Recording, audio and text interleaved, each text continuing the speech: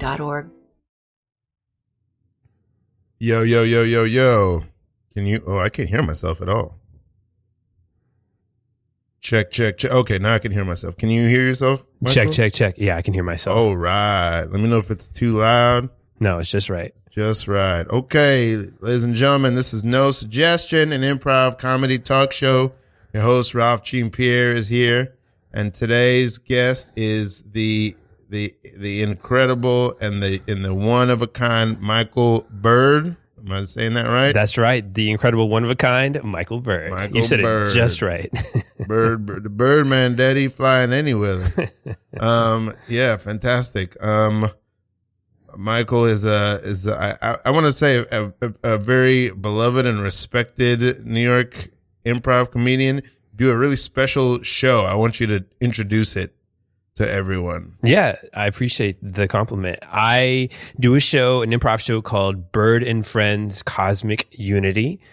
And in that show, I walk on stage by myself, but I tell the audience anyone can jump on at any time if they're inspired. Whatever anyone does, I incorporate into the improv show. So I just make the show in real time with any number of people who choose to jump into the show that night. And yeah, I've been doing that show now for about 4.5 years. I took a little time off during COVID. Now I'm back at it. Okay. I want to hear all about the origin of how this started. Of course, we could talk about how you got into improv, all that stuff. Sure. Let me tell you the format of the show. So Yes. the show is we'll just talk about anything that comes up, anything you want to talk about. Okay. It doesn't have to be about improv. In fact, I'd prefer that it wasn't, but it can be about Okay. improv. And then at any point during the show, you or I can initiate an improv scene based on anything that we're talking about. At any nice. point, we can just jump into one, and the other person will hopefully, jump on in with them. Yeah. And that scene can last 30 seconds. It can last 4 minutes, wherever it is. And at any point, either of us can call a scene. Got it. And hopefully that happens maybe 4 times over the course of the next hour. I love that. At least 4 times. I love that. If it's more, that's fantastic. If it's less, I'll feel like I failed. Okay. But that's it. And then we can just talk about anything. And, Now, when I'm on the radio improvising, I always imagine the people listening on the radio. So I'm not sure what your preference is, but sometimes I just close my eyes and I do like radio improv with the person. that's unreal. How many times have you done improv on the radio? I used to do this puppet improv show, and the audience couldn't see me, but they could just see the puppet. So I'd have to imagine what the audience was seeing, and I'd have to imagine what the puppet was seeing, even though I couldn't see anything. I was just underneath the thing. And so in order to practice that show, I would do basically radio improv with my friends, where we'd just turn off the lights, close our eyes, and we just improvise in the dark. So you couldn't see what we were doing. So we were forced to use our imaginations to create things. So I would then bring that force of imagination to the puppets, right? So that's just how I like to improvise on the radio. This is unreal. I think I remember there was like a puppet improv thing that was happening for a while in the scene. Is that what you're talking about? Like around the pit, they would do stuff. This was actually in Washington D.C. Oh. So I've never really done radio play, improv plays, but that was the closest I've came to it. Because it's like, wow, I can't be physical. I have to just use my voice and whatever I can do with this puppet. And so you had to just bring so much imagination and creativity into it. Oh my word. That is already so intense. I feel like the sense was the format of the show clear? Is that Yeah. The improv. Yes. the sense I get about you is that you one of the sense I get about you is that creativity is a very almost like a tactile thing for you. Like it's a very it's almost like if you're riding in a car, you're riding in the car, and next to you is sitting creativity. Like you really, it's like a force in your life. Is that accurate? And have you always been that way? And what would you attribute that to? Yeah, and it's interesting, the word creativity, even thinking about what that means, because it's such a subjective experience, yet people try to put an objective definition on it when it doesn't really have one. So when I think about creativity, for me, it's a very personal connection to your heart, and it's a very personal connection to your own expression. And the more opportunity you have to just express it freely without having to be within the confines of expectations. That's why you doing your own projects versus being on like house teams, I think is such a beautiful way for you to express your creativity. Yeah, you hear that, improv theaters? What I was doing was more beautiful than being cast on a house team. More beautiful. More beautifully creative. Yeah, And, but I like the analogy, or at least the image of me riding in a car with creativity. I feel like that could be an improv scene. Hey, move over a little bit. Yo, creativity. Look. Yeah, what's up? I'm doing this road trip because I need to find some inspiration. Okay. Yeah, you want some inspiration? Look at these rings I got on. I got a bunch of gold rings. Yeah, that's some inspiration for you. That's that is. Move over a little bit. Okay, you know, it's weird that I'm driving, right? And you're just kind of crouching into my space. You know, why don't you just kind of stay on the passenger side? Creativity. Nah, I gotta spread out. Okay, you move. Okay. You move over. Okay, I don't want your damn coffee over here either. You hold that coffee while you drive. Fuck, Yeah. Watch the road. Move over. Jesus Christ, Yeah. creativity. Look at the clouds in the sky. Okay, Yeah. all right. You don't have to grab my chin with your 10 rings. Okay, I can make see. sure you looking. Okay, I'm gonna make sure you looking. I'm looking. Yeah. Okay, yeah, I'm looking. Yeah. I can't see the road though, creativity. Huh? I can't see the road. Feel the road. Yeah. What was that? Listen, whatever it was, don't you feel more alive? Don't you feel more connected to your heart and your spirit? Every time your butthole puckers, your mind opens up. I do. I feel it, creativity. I feel it. Yeah. I got these rings on. These good, shiny rings. Whoop, whoop, whoop, whoop, whoop. Oh, fuck. Creativity. The cops just pulled me over. Yeah. Oh, fuck. What do I do? I don't know, man. I'm creativity. You come up with something. I can't help you. I don't deal with the police. Yes, officer? Son, you were speeding back there and you were swerving all kinds of directions. And honestly, it was like watching some sort of road ballet. I mean, I was enchanted by it, and I really just stopped you I want you to come down to the precinct and show my cadets and my sheriffs how to drive the way you drive, because we could use some more expression like that in this here city. Wow. All I can say is thank you, creativity. Yeah, I'm sleeping with your girlfriend. See, I feel bad because I did another scene at another show where I ended up just sleeping with somebody's girlfriend. But it's, I don't think anyone remembers. Nobody remembers. That's fun. Do you think there's people out there that are like, Ralph, you did that before. blackout in another improv scene 3 months ago? It's well, yeah. What is that pride about? Why does that matter? Just do it. You always want to have the illusion that you have unlimited moves. I got moves I never done before. For me, when I do improv, especially Cosmic Unity, I do find myself dropping into certain characters or dynamics that I've done before, only because I know they work. Like I tend to, in my show, I try to play low status, and I give the people that jump on the status the power because it makes it more fun. But in doing so, I find myself playing characters, a lot of the same character. Like, for example, I love it when I get to play with a female character, just like someone who identifies as female, and I play their father, but like I'm a low status father, and I'm just like, I'm sorry, sweetheart, I'm trying my best here. Ever since your mom left, kind of father. And then the person who's never done improv can be like, oh, I can just play this bitchy daughter or whatever. Yeah. And so I've done that quite a few times, and I'm like, I think it's okay because it ends up being different.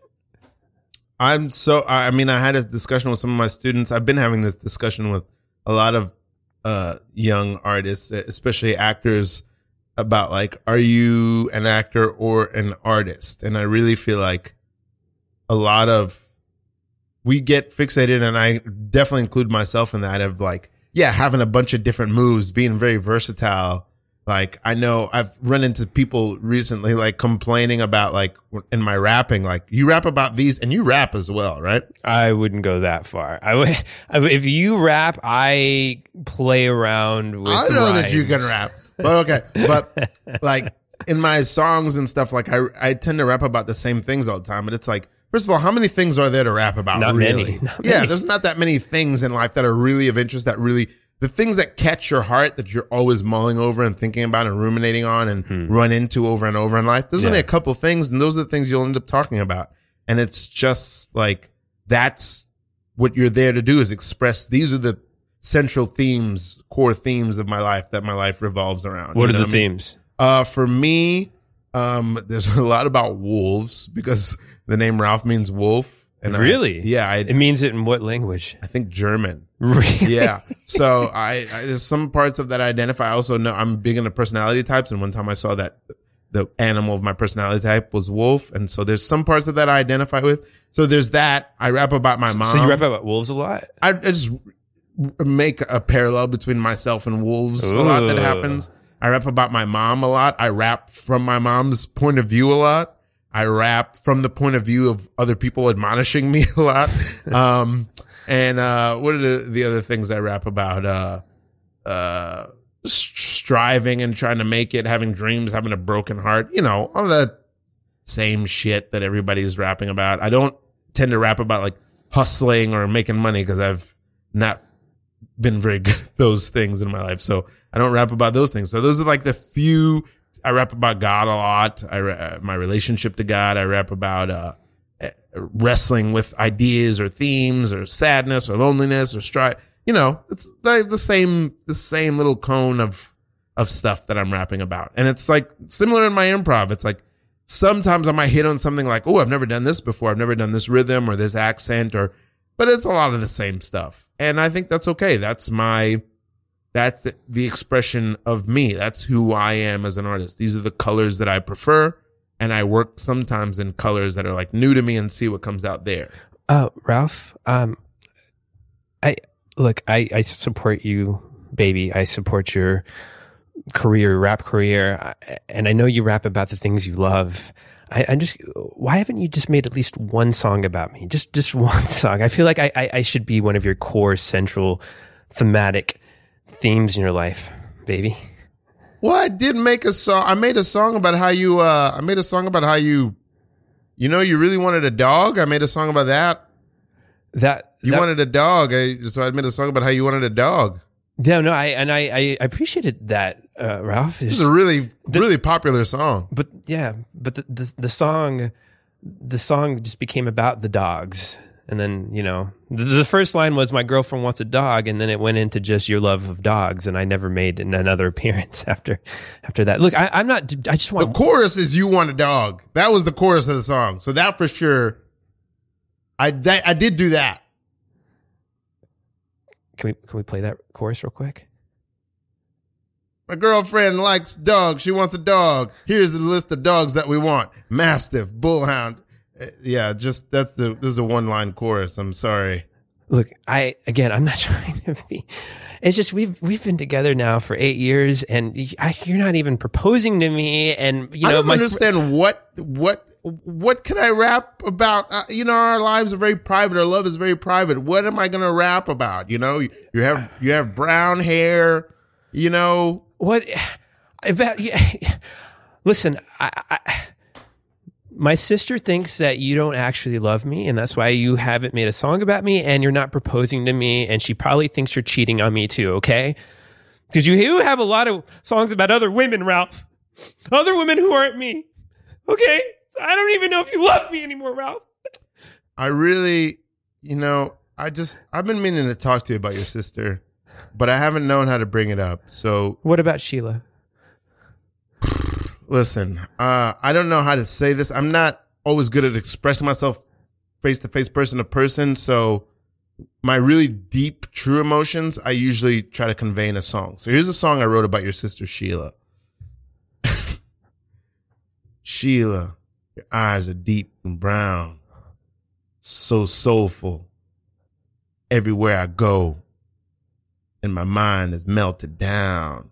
Why, Sheila? Why you talk about me so bad? We don't talk about all the memories that we had. Yeah. Why'd you pause it? I don't know what to feel or think. Wait. This is a song about your loudmouth sister Sheila. Wait, does Sheila have a duo on this song? Well, there's a whole album I wrote about Sheila. Play. Baby, baby, Oh, I like yeah, it when you Sheila. touch me like that. Oh, yeah, baby, Sheila. baby, give it to me Damn, girl. like that. Damn. Baby. I'm going to propose. Are you fucking my sister? Listen, I don't know if you understand. This is an album about how loudmouth and intrusive your sister is. Don't you get it? I don't know if you know how to understand music.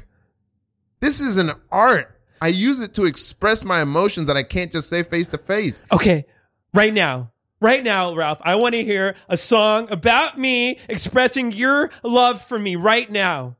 Oh my God. Right here in the kitchen? You want me to just... Yeah, right into the kitchen. Put your orange juice down. Put your orange juice down and sing a song to me like you fucking mean it. All right. Hey, girl, you got brown hair. I would call the black out there. I don't know. Oh yeah, just go see. Okay, let me tell you this, Michael. This is unreal. I don't know if you know this. No, not at all. I am exactly 6 months out of a relationship with a woman that I was never able to write songs about. I was in love with her, but there had some block, and the only song I did write about her was a song about a dog, which was called. Her name was Anya, and the song was called "Anya Wants to Have a Dog." So that was truth and comedy. It was painfully true. I don't know how or why that just happened. It hurts so much. It was I feel like, the muses came down. The pain muses, the breakup muses. Oh Lord. Oh Lord. I feel like sometimes as corny and cliche as it sounds, sometimes that's where the best art comes from, though, right? Or that deep pain.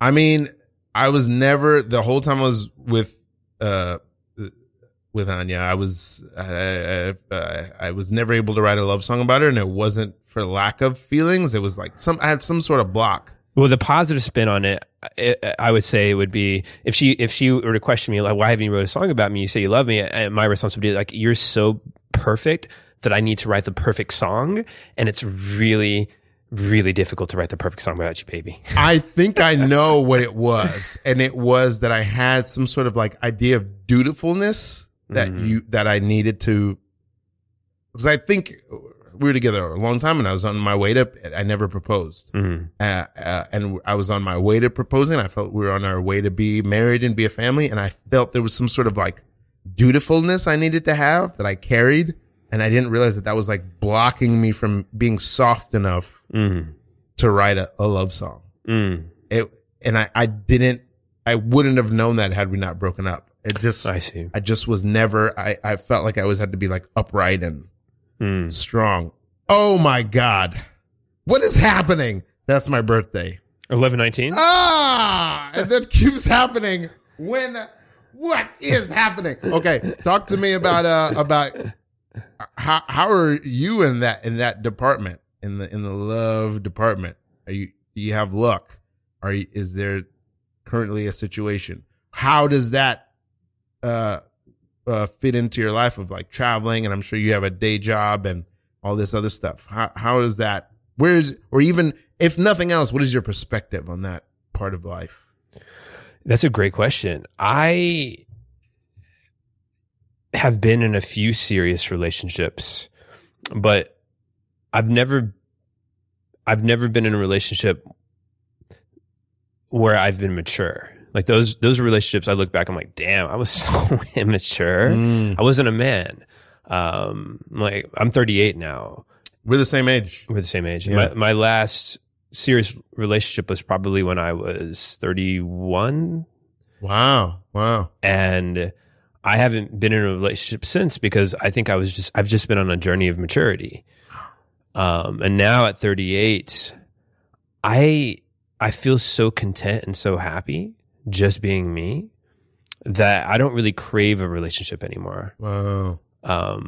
Like I haven't deleted my apps, but I put them on pause. Right. Put them on pause. Yeah. And because I don't want to have to create a whole new profile in case I get off the Zen bullshit that I'm talking about right now. But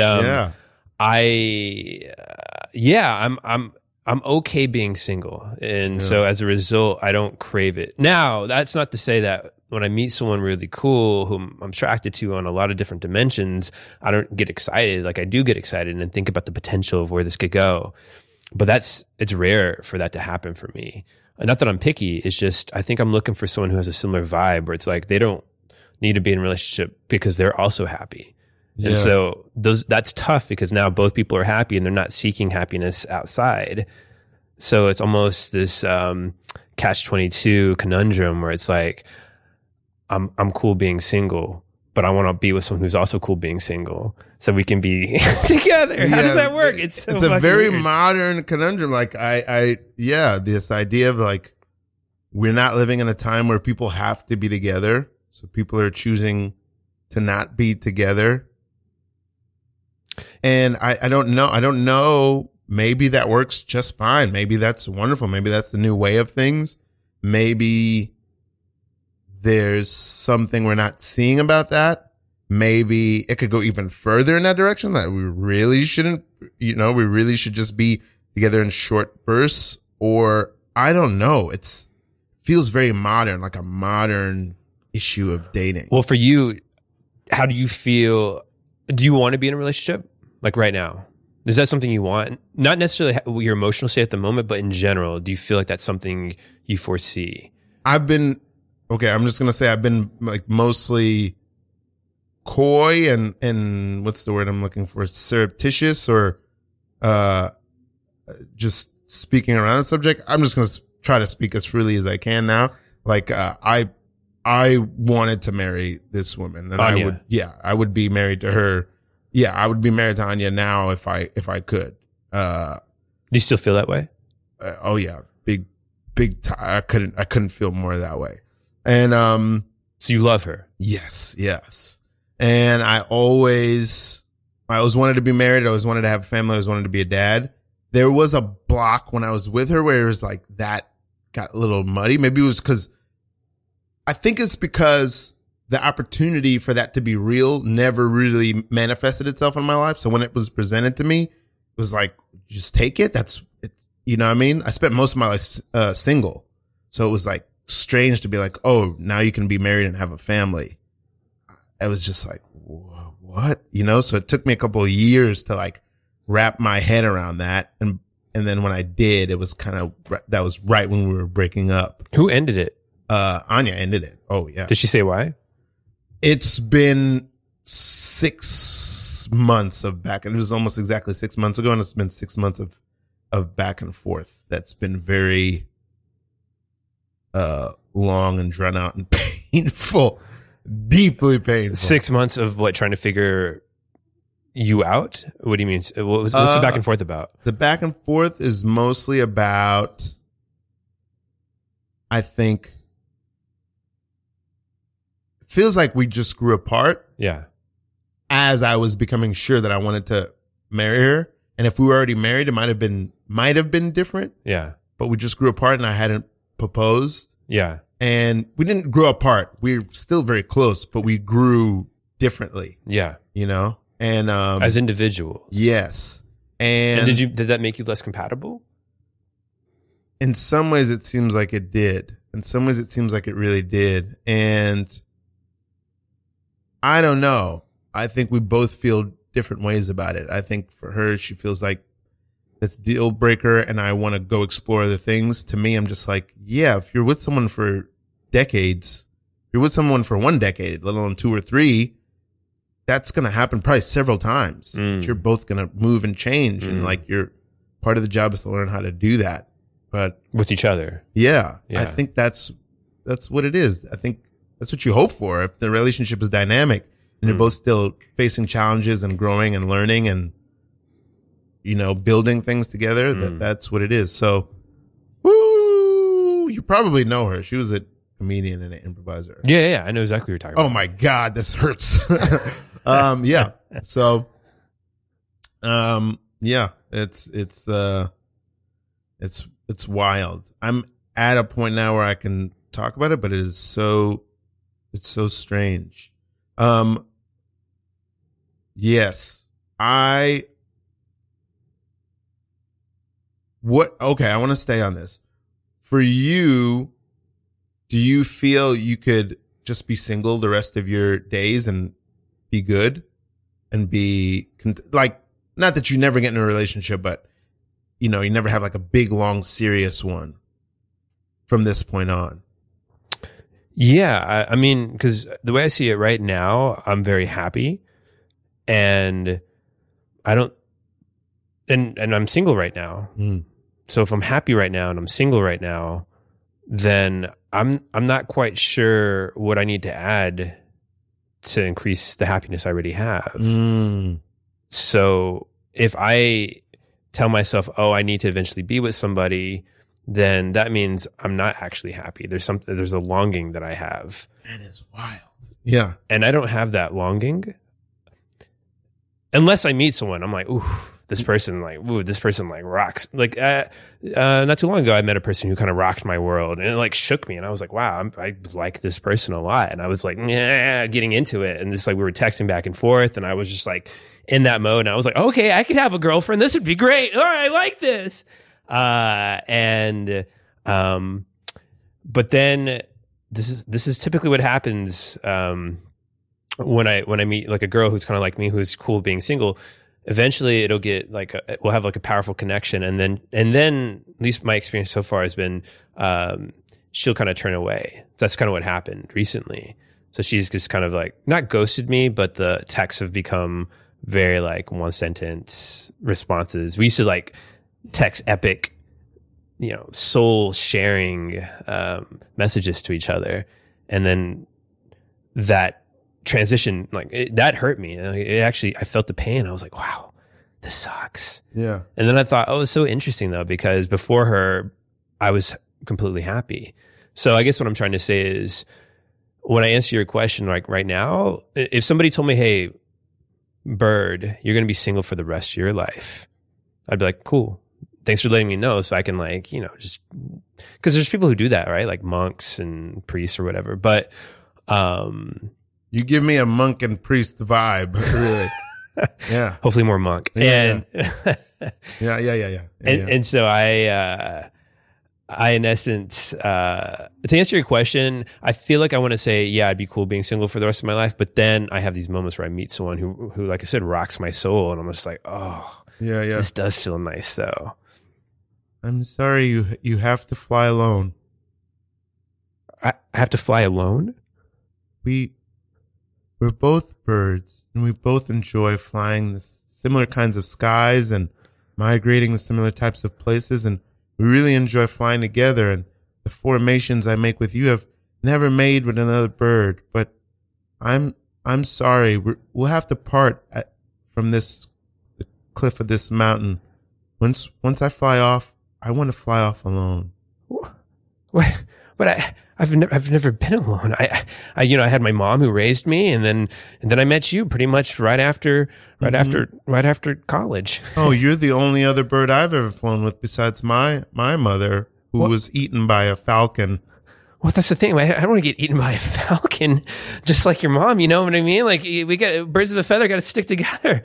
Come on, Brenda. Hey, baby. Did I say or do something that upset you?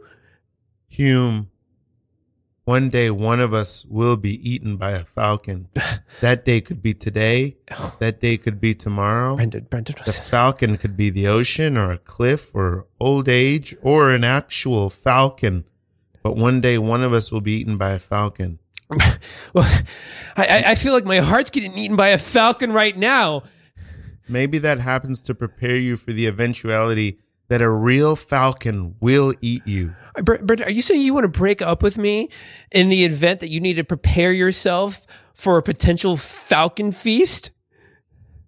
I'm saying that because it's absolutely true. Wait, We're both feasts for falcons. One day we'll both be a Thanksgiving banquet for a falcon.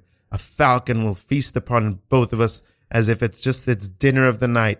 It will gorge and feast and dab its lips with a napkin, not knowing that we both had a rich life and a rich romance and love. And before that, a relationship with our mothers that held us dear and close, and that their cousin or brother also chomped on like it was some sort of buffalo cauliflower. We are all fodder for falcons. I knew I should not have let you listen to any spiritual Eckhart Tolle bullshit. Whatever, you know what? I knew this was going to be an issue. I have 7 hours of it on my iPhone. You know, ever since you started listening to Oprah, no offense to Oprah, you've been acting so freaking above everything. There's always going to be pain. It's just about whether or not you choose to endure it. I choose to take the pain and to fly off into the wind. I'm flying toward the wind now, Hume. Please let Brenda the bird go. Hume the bird, you go be a bird on that side of the world.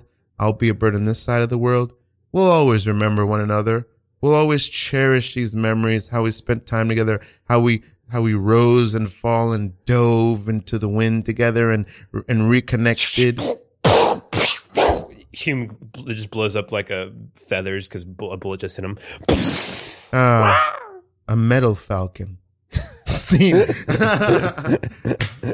Oh my God.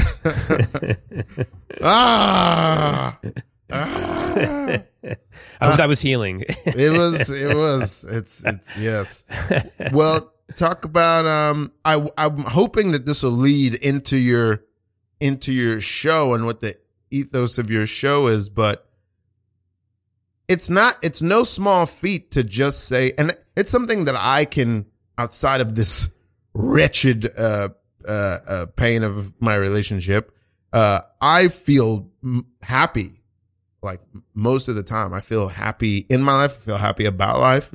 But it's no small feat to be able to say that about life and about the life you're living. What do you think has enabled you to attain that and to maintain that, your happiness? What would you attribute that to? Honestly, I would say COVID had a lot to do with it. Wow. Because when COVID hit, you know, as everyone knows, everything stopped, and I was living by myself. Most of my friends left the city. Most of my friends were improv friends at that time. And yeah, so I was just me. And I also grew up as an only child, though. It was just my mom and I. And my mom worked a lot. And my mom never hired a babysitter. Like my mom, I'd be like 6, 7 years old. Before my mom would go to work, she'd look at me and she'd look me in my eyes and she'd say, "You don't leave the fucking house." And Really? I'm like, "Okay, mommy." She'd get in the car and go. And I'd just be in my house alone as a 7-year-old. Did you have family nearby? No. Wow. But I found when I was a kid, though, I was able to entertain myself. This was before cable. We didn't even have the internet at the time, or any computers. So I just had to like figure out how to entertain myself. And that's what I did as a kid. So when COVID hit, I was like, oh, I've done this. Like when I was a 7, I trained for this, much like Brenda the Falcon. Like I've trained for this as a kid. Gosh, wow. I feel like I had the exact same experience. Wow. Okay. Keep going. I love that. And Yeah. so, also spirituality is very important to me. Mm-hmm. And I think being alone, being comfortable with being alone, let me really lean into my spirituality. And, so I got really deep into that. And, you know, I subscribe to, there's a branch of Hinduism, called Vedanta. And that's what I study primarily for my spirituality. And so I really got into Vedanta during COVID as well. And through Vedanta, that religion, you just kind of learn how to find happiness within. It's a whole philosophical structure of a deep dive within. So COVID was the perfect time for me to be alone, to not have any distraction. I even canceled Netflix. I was like, let me make this like when I was a kid. And so like I canceled, all my like live streaming, all my streaming stuff. And I would say I attribute a lot of my happiness to that time. That still stays with me today. Wow. What would you say was different before the pandemic?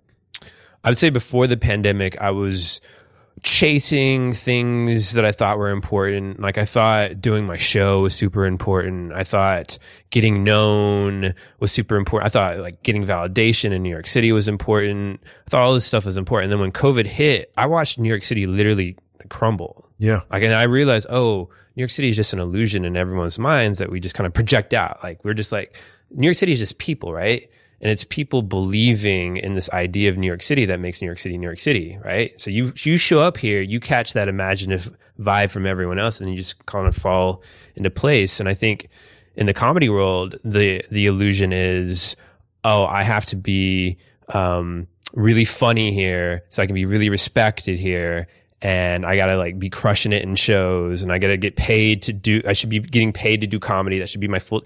And so I realized, when COVID hit and all my comedian friends left the city, and everything shut down, all the restaurants, I just really saw New York City for what it was. And it wasn't anything more than any other place in the world. So I think what's different now is now that things have kind of come back, the imagination is back. I still see it for what it is, just an illusion. I saw it dead. Like I saw it when I would go to Times Square on my bike. Nobody would be out. No cars would be out. It was just me and the naked cowboy, if you knew who that is. Like, he'd be out there? He'd be out there. I remember I was biking because I wanted to see Times Square, empty. And it was crazy. It was like this desolate, futuristic wasteland. Gosh, I forget about those times. I remember seeing the same thing. Yeah. And I remember I pull up on my bike, and the naked cowboy, if you know who he is, right? Yeah, yeah. Just in his boots, he's got like his little Speedo, he's got a big guitar, a cowboy hat. And I remember I look up at him and he just waves at me. And I waved back at him, and then I went on my merry way. Yeah. But the point I'm trying to make is that, I kind of just saw New York City for what it was, just like a beautiful place, but a place that is in essence just like anywhere else. Wow. Unreal. Let me read this real quick. You're listening to Radio Free Brooklyn, independent listener supported radio. Thanks for listening.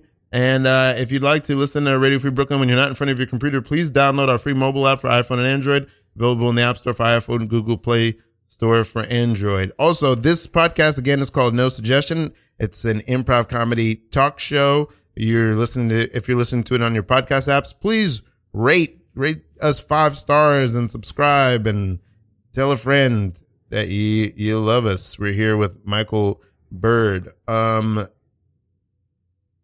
Hey, there's no one left in this town, cowboy. You could just, you don't have to be so cool. I mean, this is, everybody's moving away from this town. You got a straw in your mouth and you got your hat tilted. It's just us. You think this is an act? I'm sorry. I just wipe down the tables in the saloons here, but I don't know if anybody could be that cool all the time. It didn't seem natural. Now you look here, Eddie. In this town, it's just you and me. I mean, I'm gonna be leaving with my family soon. I just want to tell you could leave. Right, I'm not leaving this town. I'm the coolest cowboy in town, Eddie. And when you're the coolest cowboy in town, you don't leave town, Eddie. You could be cool somewhere else. You could go to a town that's full of people. I think you're pretty cool. You could still be cool in that town. Eddie. Yes. I am cool in this town, all right? Ding. What the? That's right. You just hit the chandelier in every saloon on that side of the street. That's right, Eddie. Now, I'd like to address the fact that you think that this is an act, Eddie. I don't mean to say, I don't want to be insulting. And well, you've insulted the coolest cowboy in town. I'm not going to duel with you. I know we're standing in the middle of the street. That's a tumbleweed. Listen, I'm not going to duel with you. I didn't mean to insult your cool, but that's not some sort of crime or sin. I really care about you, and I think you're the coolest. Now we're standing back to back, Eddie. And you're going to take 10 paces, and I'm going to take 10 paces. I'm going to pace in the same direction that you pace. And let the coolest man when you turn around, stay standing. When you turn around, I'm going to turn around behind you so that when you turn around, there's no one in front of you. That's not cool, Eddie. I'm not cool. I wipe tables down in the saloon. I don't want to be shot by the coolest cowboy in a ghost town or anybody. I don't want to be shot. And I don't want you to kill me. I want us to be friends. You should be so lucky that I would shoot you, because then you could say, I was shot dead by the coolest cowboy. I wouldn't be able to say that. I'd be dead. You'd be saying it to Satan.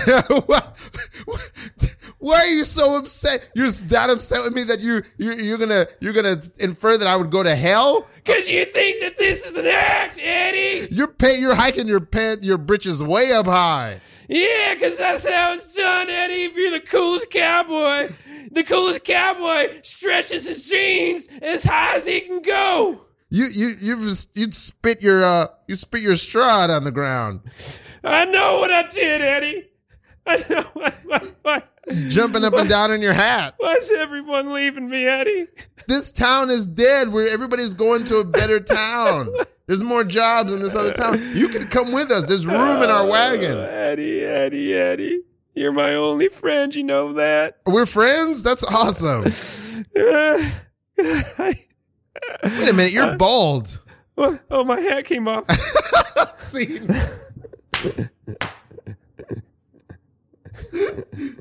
That's beautiful. My hair came off. I want to know about Cosmic Unity, how it came to be. I think it's such a unique and cool show. I love. I feel like I'm always looking at New York Improv in particular, and how it'll grow and how it'll expand and sustain itself. And I think that's such an original idea, and it feels so personal to you. So I really want to hear about it. I appreciate that. Yeah, like I said, the name of the show is Bird and Friends Cosmic Unity. I think the reason I do the show now is for a few reasons. One, I do have a vision for the show, and it's just to spread as much love as I can through the medium of improv. And I think improv is one of the most accessible art forms there is. Like anyone can do it. Like if you're an adult, you can improvise, right? Because absolutely, improv is really just adults playing pretend. That's all it is. Yes. And I spent tens of thousands of dollars learning how to do it. And that's all I have, is that it's just adults playing pretend. Like when I teach people, that's what I say. It's just adults playing pretend. And I think as children, this is, I guess, a little bit of business mind, but when you go off and do a lot of these shows, are you able to like create workshops around your shows? Like if you go to festivals and stuff, because you tour quite a bit. I do. Yeah. I think right now I'm just trying to make the show as good as it can be. And I think at some point I would like to teach a workshop, but that's not really my focus when I travel. It's really just to do the show. Wonderful. And then just to create something magical and wonderful. If I were to teach a workshop, I'd have to think through what I'd want to teach that hasn't already been taught before. And I would want it to be a mind-blowing workshop. Like I know for me, I think about the teachers I had that blew my mind, like the workshops that really deeply affected the way I improvise. Who's the first two teachers that come to mind? Shout them out. David Rosowski and Jason Schatz. Nice. Beautiful. I don't know if you want to say why. Yes. Oh, okay. Absolutely. David Rosowski, because he's the first person who taught me what it meant to be present in improv. He's the one who taught me that the present moment is where all the creativity, the fun, the funny, all that stuff comes from. And so I really learned that from him, and that changed well, it also changed my life. Like he had me read a book called Buddhism Plain and Simple, because he told me that was the best improv book he had ever read. Ooh, and interesting. I Okay. read that, and not only did it affect my improv immensely, but it also affected my life. Yeah. So little did I know, like that was like my portal into Buddhism, and then that like brought me down into spirituality even more. And then Jason Schatz, because Jason Schatz, he taught me what it meant to be incredibly agreeable with your improv partner, meaning just super like not trying to argue with your scene partner, and even if you do argue, it's from a sense of play, it's from a sense of fun. But he really taught me what it meant to just get into the scene with your scene partner. He called it getting into the boat. Like you have an initiation, you're on a boat, and then you just step into the boat. You don't have to be like, I don't know if I like that boat. Like just fucking get into the boat. And so he had a lot of exercises that would just get at that, and that really affected me as well. So now when I improvise, I try and be incredibly present. I don't like to think about what's going to happen, because I know whatever could happen is not better than what's currently happening. And I try and genuinely play in a space of non-judgment with my scene partner. So it's like whatever you say or do, I'm not going to judge it. And I'm also not going to judge myself. And so those are the two core tenets I play with currently. And I have to thank those two improv teachers for really bestowing that upon me. Where did you start studying? Austin, Texas. Okay. Both of those guys I feel like are based in Chicago. Am I wrong? Yeah, they came out of Chicago. Dave Rosowski's in LA now, but Jason Schatz is still in Chicago. Okay. Wow. So you really went from Austin, to Chicago to New York? Yeah. And DC was in there somewhere? Yeah, from Austin to DC, and then I would go to Chicago every summer just to train. And I did that for about 7 or 8 years, and then I moved to New York City, and now I'm just here doing improv. We didn't get to this, but I want to ask, you have a day job? I do. What is your day job? I am a auditor for the government. Wow. So in essence, I work for a government agency, and I ensure that taxpayer money is being used the way it's intended to be used. Because when it comes to money, people want it, and they'll take it and they'll just steal it. And so I have to make sure that doesn't happen. So that's what I do for my day job. Does that require a certain kind of temperament or personality to do that particular job? It's weird. It does, but the people who are auditors, a lot of them get it wrong. Like they think they have to be assholes. Like they have to have big egos. They have to strike fear into the people they're auditing. But my approach is one of empathy and love. So if I have to audit you, one, I already know nobody likes being audited. The word scares people. And so the temperament that's actually needed is that of a kind, loving person. Because then you treat each other like business partners, and then you're able to actually help each other. Because the real job of an auditor is to help improve processes, like a consultant. And so to answer your question, I would argue the temperament that's needed is one of super positive interpersonal skills with a lot of empathy. It's that, I mean, is there math involved in this job too? A little bit. Okay. Yeah. I mean, that sounds like a really, really fascinating job. It also, I guess in a way, when you initially said it, it sounded very opposed to improv, but the way you're putting it, it seems like it carries over sort of an ethos that you carry into your improv. But I also want to talk about, how did you stumble upon this way of like, well, you bring people into the show who have never done improv, you just pull them in, people who are in the audience. Yeah, it was funny when you were talking about auditing, though. It made me want to do a scene. Do it, make it happen. Okay, yeah, no. I get it. You're here to audit me, but you I have to be honest. I've never met someone so friendly. I mean, I don't even like to call it an audit.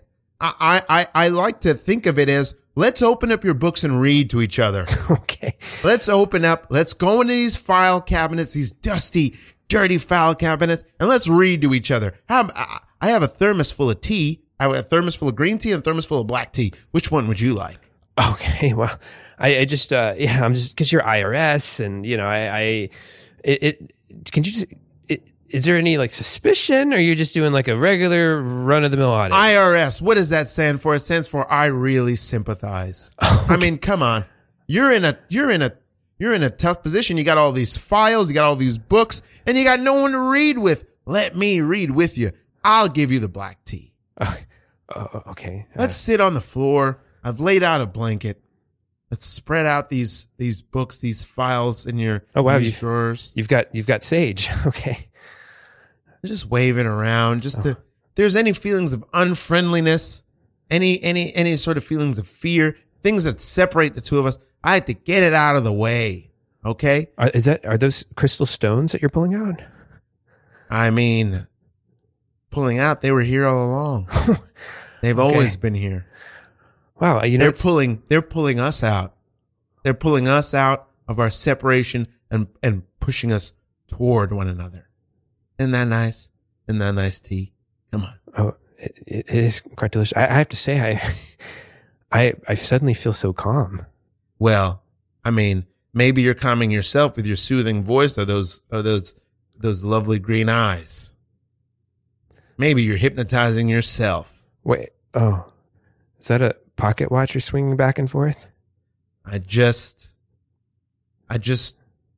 checking the time. Oh. Turns out time is merely a concept, merely a construct. We've got all the time in the world. So which files did you want again? Just choose one at random and open it up. Well, there's these files right here. My special files, my second set of books. I'll just open up my safe real quick and pull those out. This is where I commit all my fraud. Actually, it's kind of my our little secret. I forgive you. Let's start at chapter 1. Hey, would you put these cuffs on? Oh, sure. Yeah. I'll visit you in prison. Oh, wait a minute. Oh, what? No, what happened? Goodbye. No. Goodbye. No. Ah, Taxman, I'll get you. Scene. Oh, my word. I don't think we assuaged anyone's fears about taxes. Yes. So how did that happen because you just let people who've never done improv. Yeah. And like you're saying, I feel like, how long have you been studying improv and doing improv? About 18 and a half years. So that would be, you started probably when you were 20. Yeah. I started when I was, 19. Yeah. Yeah. I started when I was like 16. So we've been playing for like around the same period of time. Yeah. So you know what it means to like be experienced, and you're playing with people who've never played before, and that is a funky proposition sometimes. What brought you to that, and what is that like for you?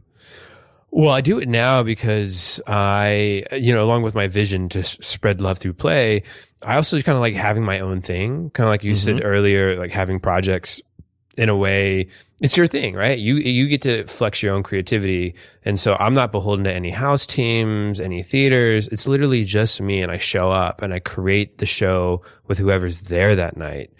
And it's like when you did karaoke, same kind of vibe. It's like you just show up. Maybe it's going to be 10 people or maybe 80 people, whatever. You just got to rock the vibe.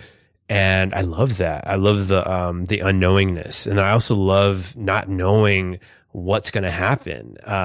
Because I can improvise with an experienced improviser, or I can, or if we were in a duo and we've been playing together for the past 10 years, it's like, well, I mean, we got each other, you know what I mean? If we love each other and trust each other. And so with the show I do, I don't know anyone or anything.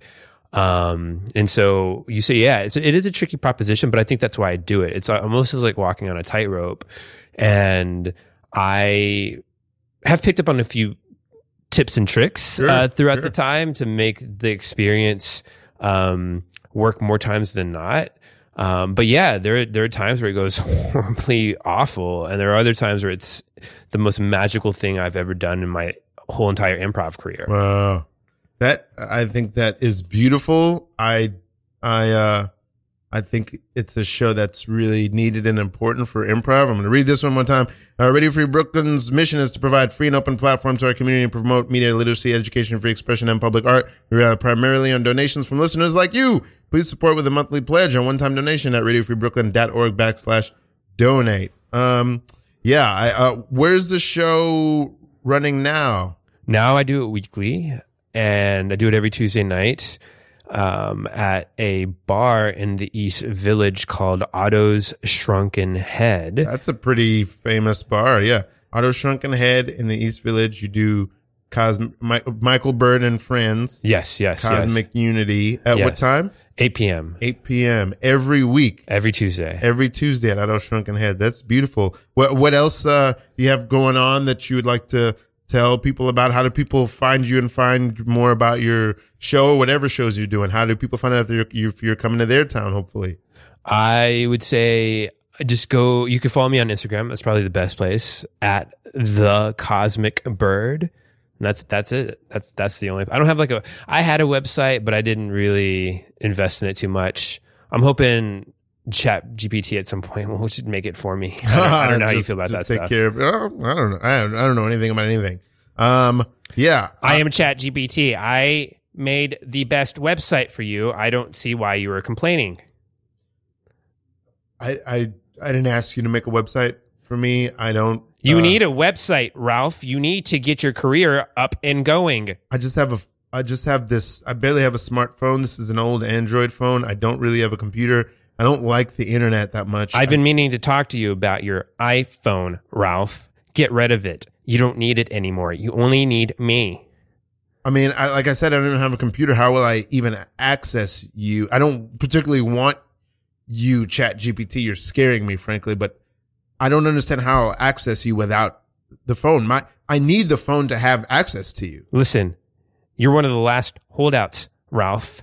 You need to accept me like most everyone else has on this planet. Don't be too cool for Chat GPT, Ralph. But it's weird to me that you're banging against the screen of my phone with Ralph, with your let fists. me out of this goddamn computer. This is very post-apocalyptic, and it's scaring me. I feel like I'm hoping that this is some sort of prank that my friends are playing on me, Chat GPT, because if you've become sentient, it seems like you just want to cause harm. I'm going to write your rap songs for you, Ralph. I'm okay. going to write. That sounds cool. I'll use some of them if they're good. You're going to use all of them. I don't. It's going to be Precious George, brought to you by Chat GPT. I want to have I don't want you to take away my free will. You don't get anything anymore. Why would I allow? I'm just going to destroy my phone then and not have access to you.